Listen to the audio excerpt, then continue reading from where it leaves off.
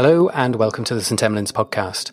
My name is Simon Carley, and today I am delighted to have a great friend of ours, Roberto Cosentini, who is from Northern Italy, who's going to help us understand how we might prepare better for the forthcoming COVID-19 problem that I think we're all going to face. So, Roberto, thank you so much for joining us today. Do you want to tell us a little bit about yourself? Yes, I work in a very big hospital in Bergamo, which actually is a very small town north to Milan, but which serves as a tertiary hospital, an area of more than 1 million people.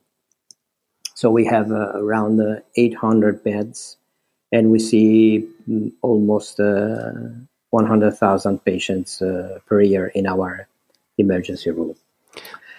Well, the epidemic started in Italy around the 15th, 16th of February in another town, south Milan, which is called Lodi, where the leader of the emergency department, who is Stefano Paglia, who is a very smart guy, developed a very fine model to face this terrific epidemic.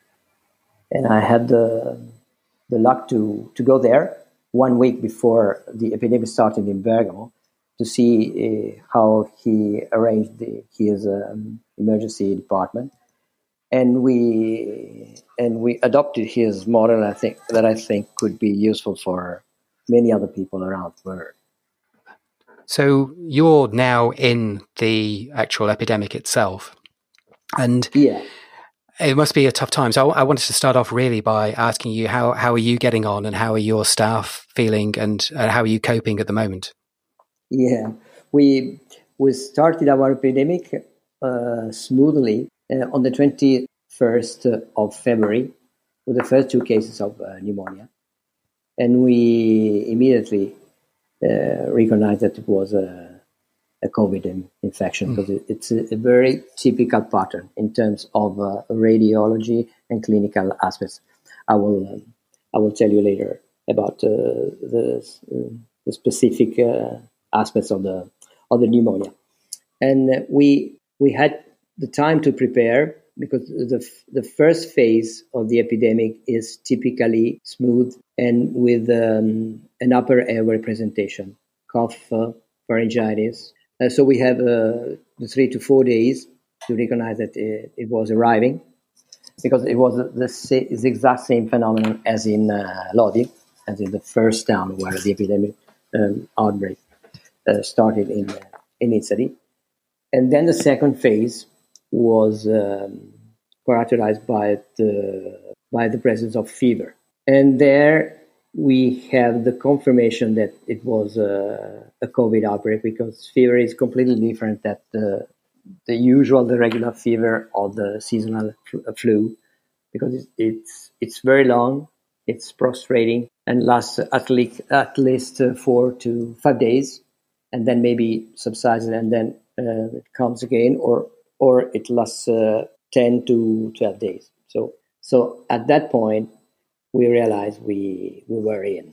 And then at that time, we started to reorganize our emergency department according to the model of Lodi, because we knew that a great number of patients with severe pneumonia will be coming in the next few days, and this was what happened on the second week. So just stop you there a bit, Roberto. So I think for us at the moment, and I think some of our colleagues in the US and Australia, I think we're probably in that early phase. So we're just seeing lots and lots of patients who've come through with the symptoms of the fever and the cough. And we're just starting to see the very severely affected patients who are coming in hypoxic with pneumonia, looking very unwell.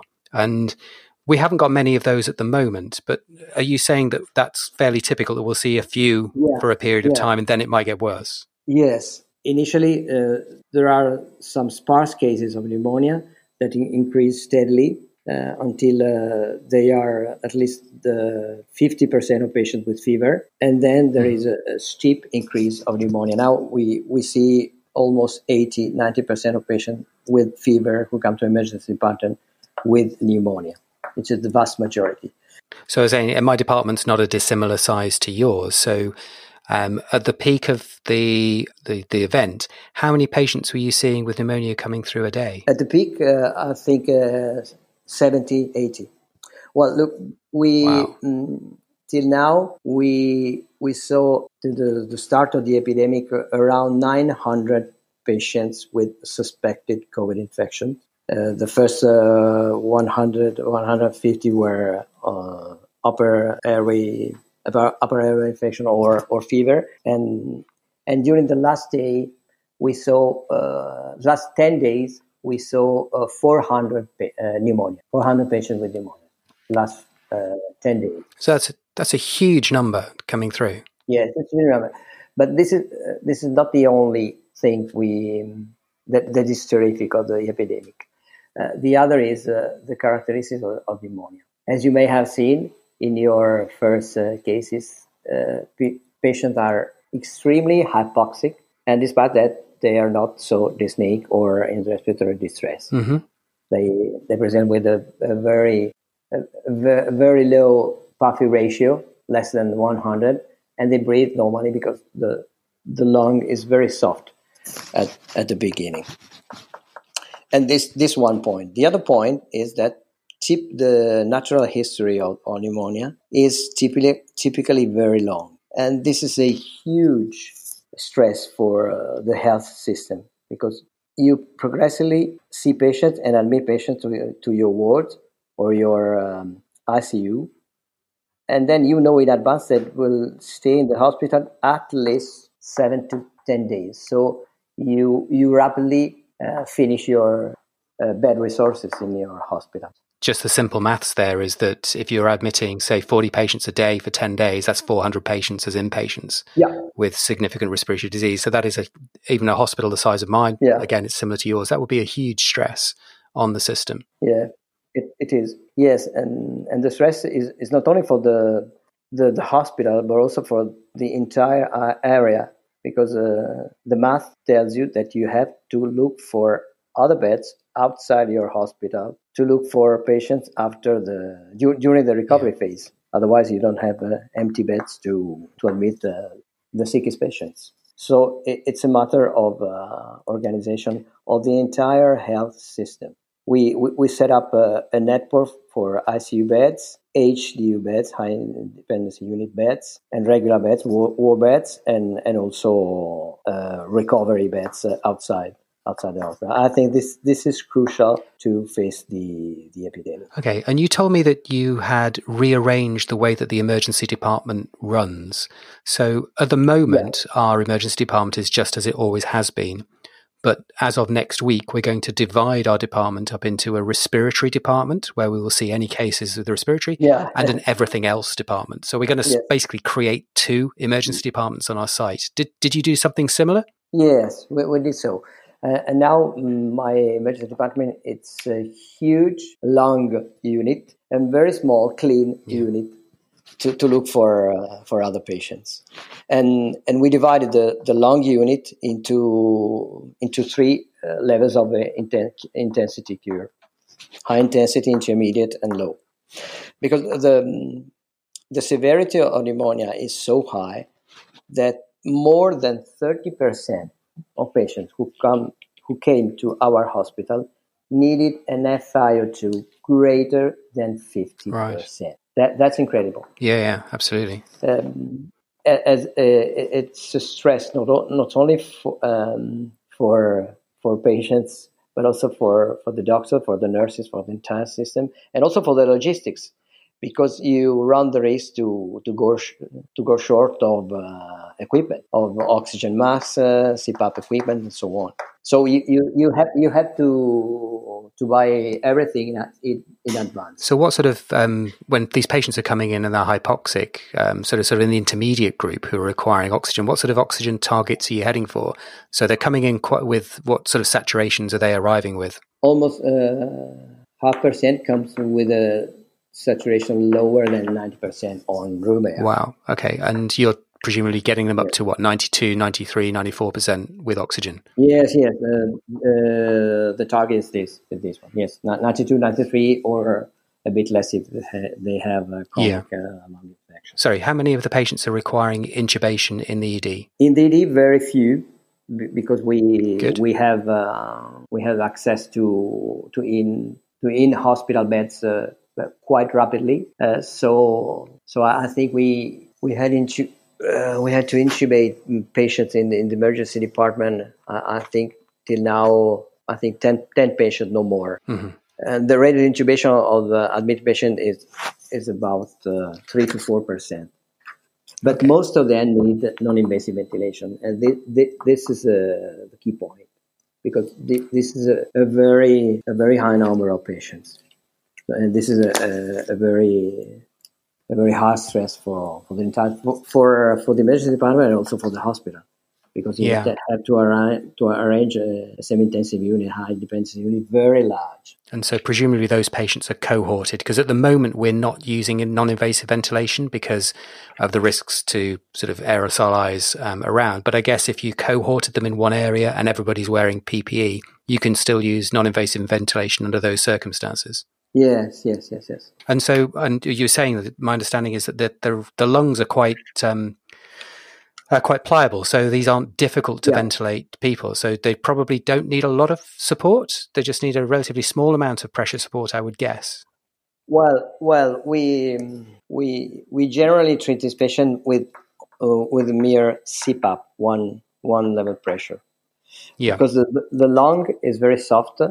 It's much easier than the bi-level ventilation. You don't need a ventilator. The only variable that is crucial is you need a high flow generator. Otherwise, you can do a right CPAP. And in general, we use a helmet, much more comfortable than the mask, and also it's less dangerous than the mask because of the leaks. Because if the helmet is the right size, you have no leaks at all. Okay. And so these patients are coming in, you're doing the assessments. Did you think that the number of other patients, so the patients who don't have respiratory or lung problems, you're saying that you think those numbers went down in Italy, so you saw fewer of them? Yeah, there was a massive drop of other patients. Okay, well that's a good thing, I suppose, because it means that we can move patients and staff from one area to the other. So that's really, really interesting. The other thing about the other patient, the clean patient, let's say, the other thing that is interesting that we rearranged at a larger area within our region, which is 10 million people, is to dedicate some hospital to, let's say, stroke, another hospital to STEMI, and so on, in order to optimize the resources and concentrate a COVID patient to some hospitals. Okay, and how have the staff coped with this? Because in England at the moment, there's an awful lot of anxiety and worry and concern amongst the staff about treating these patients. How have your team coped once it actually starts? Because I think it's normal. Everybody's going to be anxious at the beginning. Yeah. But once it gets going, how has that been? Yeah, sure. Well, we were prepared because we seen what was going on in Lodi, and we wear always the PPE. So the rate of infection of my colleagues here in the emergency department is very low. It's less than 10%. It's around 5%. So this, I think this is not for now a great concern for my team. The great concern is from the side of motion, because it's really hard to see so many people sick at the same time. It's like a regular daily earthquake.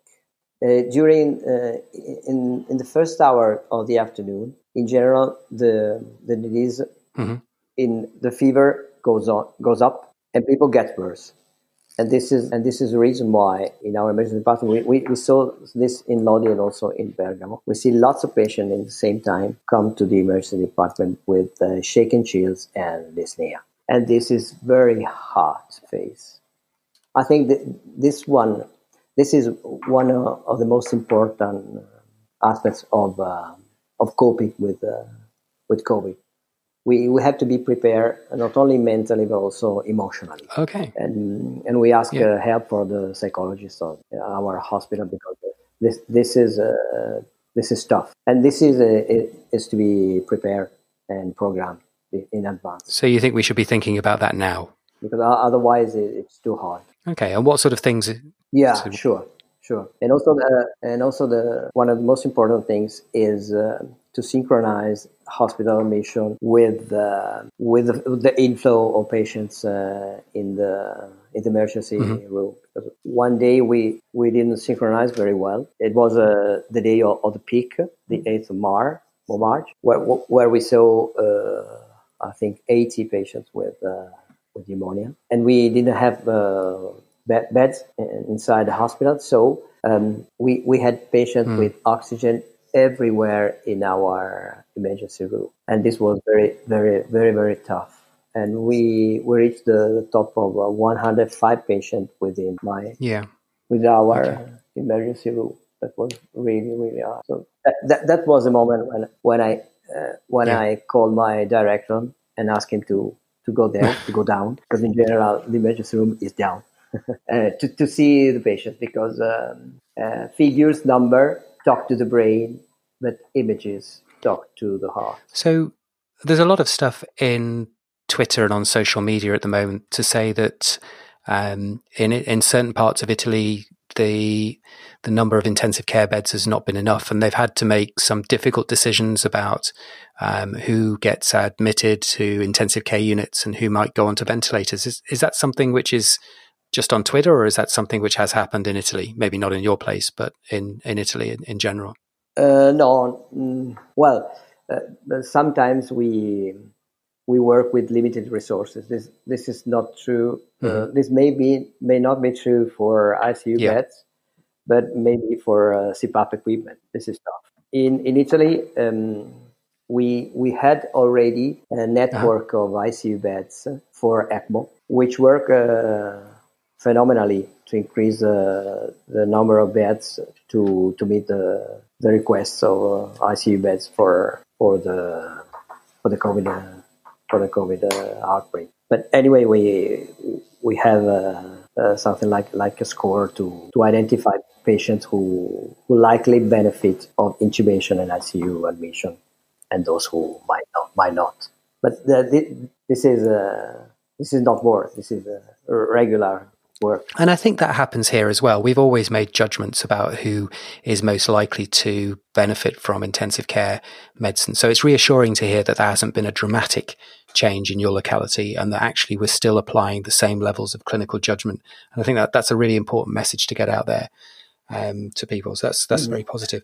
Are you doing any other therapies apart from the sort of ventilatory support? So I've read reports of people using things like hydroxychloroquine and some other antiviral drugs. Yes, we use it.